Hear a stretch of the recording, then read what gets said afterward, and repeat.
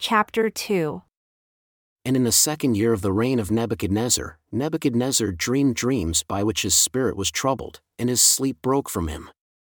Then the king commanded to call the magicians, and the astrologers, and the sorcerers, and the Chaldeans, in order to show the king his dreams. So they came and stood before the king, and the king said unto them, I have dreamed a dream, and my spirit was troubled to know the dream. Then spoke the Chaldeans to the king in Syriac, O king, live forever.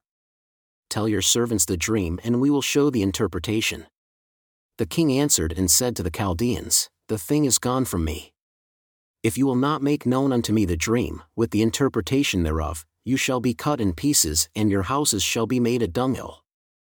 But if you show the dream and the interpretation thereof, you shall receive of me gifts and rewards and great honor. Therefore, show me the dream and the interpretation thereof.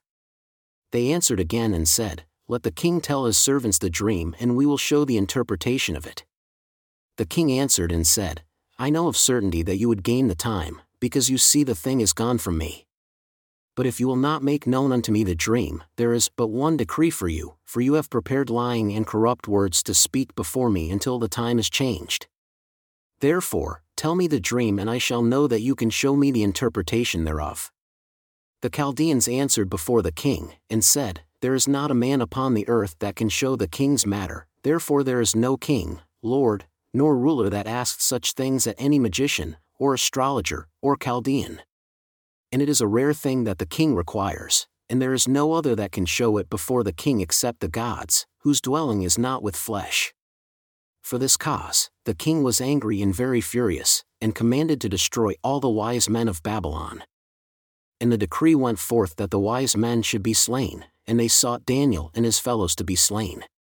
Then Daniel answered with counsel and wisdom to Arioch, the captain of the king's guard, who was gone forth to slay the wise men of Babylon. He answered and said to Arioch the king's captain, Why is the decree so hasty from the king? Then Arioch made the thing known to Daniel. Then Daniel went in and desired of the king that he would give him time, and that he would show the king the interpretation. Then Daniel went to his house and made the thing known to Hananiah, Mishael, and Azariah, his companions, that they would desire mercies of the God of heaven concerning this secret, that Daniel and his fellows should not perish with the rest of the wise men of Babylon.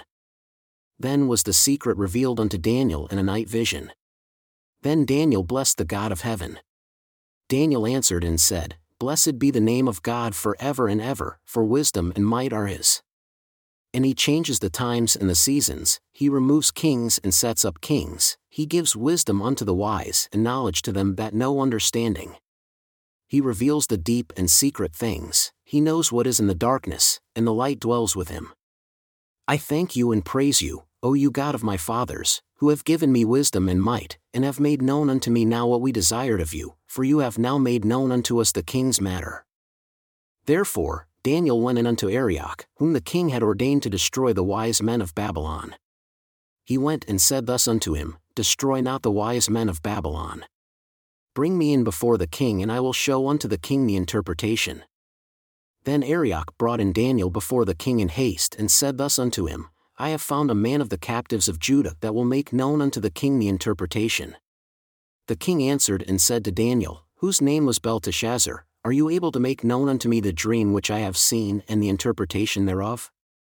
Daniel answered in the presence of the king and said, The secret which the king has demanded cannot the wise men, the astrologers, the magicians, the fortune-tellers show unto the king. But there is a God in heaven that reveals secrets, and makes known to the king Nebuchadnezzar what shall be in the latter days. Your dream, and the visions of your head upon your bed, are these. As for you, O king, your thoughts came into your mind upon your bed, what should come to pass hereafter. And he that reveals secrets makes known to you what shall come to pass. But as for me, this secret is not revealed to me for any wisdom that I have more than any living, but for their sakes that shall make known the interpretation to the king, and that you might know the thoughts of your heart. You, O king, saw and beheld a great image. This great image, whose brightness was excellent, stood before you, and the form thereof was terrible. This image's head was of fine gold, his breast and his arms of silver, his belly and his thighs of brass, his legs of iron, his feet, part of iron and part of clay. You saw until a stone was cut out without hands, which smote the image upon his feet that were of iron and clay and broke them to pieces. Then was the iron, the clay, the brass, the silver, and the gold broken to pieces together, and became like the chaff of the summer threshing floors, and the wind carried them away, that no place was found for them. And the stone that smote the image became a great mountain and filled the whole earth. This is the dream, and we will tell the interpretation thereof before the king.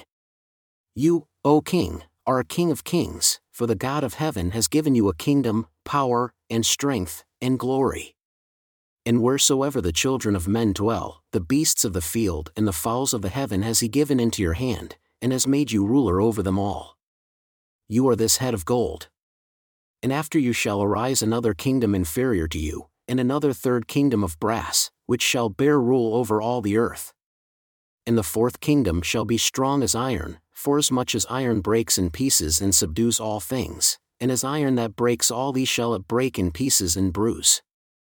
And whereas you saw the feet and toes, part of potter's clay and part of iron, the kingdom shall be divided, but there shall be in it of the strength of the iron, forasmuch as you saw the iron mixed with miry clay.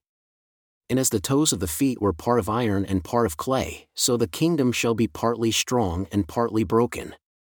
And whereas you saw iron mixed with miry clay, they shall mingle themselves with the seed of men, but they shall not cleave one to another, even as iron is not mixed with clay.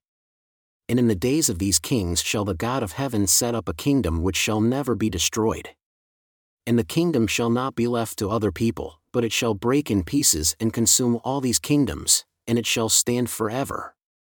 Forasmuch as you saw that the stone was cut out of the mountain without hands, and that it broke in pieces the iron, the brass, the clay, the silver, and the gold, the great God has made known to the king what shall come to pass hereafter.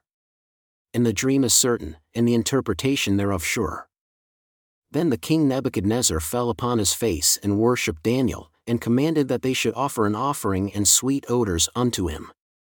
The king answered unto Daniel and said, Truly it is that your God is a God of gods, and a Lord of kings, and a revealer of secrets, seeing you could reveal this secret. Then the king made Daniel a great man, and gave him many great gifts, and made him ruler over the whole province of Babylon and chief of the governors over all the wise men of Babylon. Then Daniel requested of the king, and he set Shadrach, Meshach, and Abednego over the affairs of the province of Babylon, but Daniel sat in the gate of the king.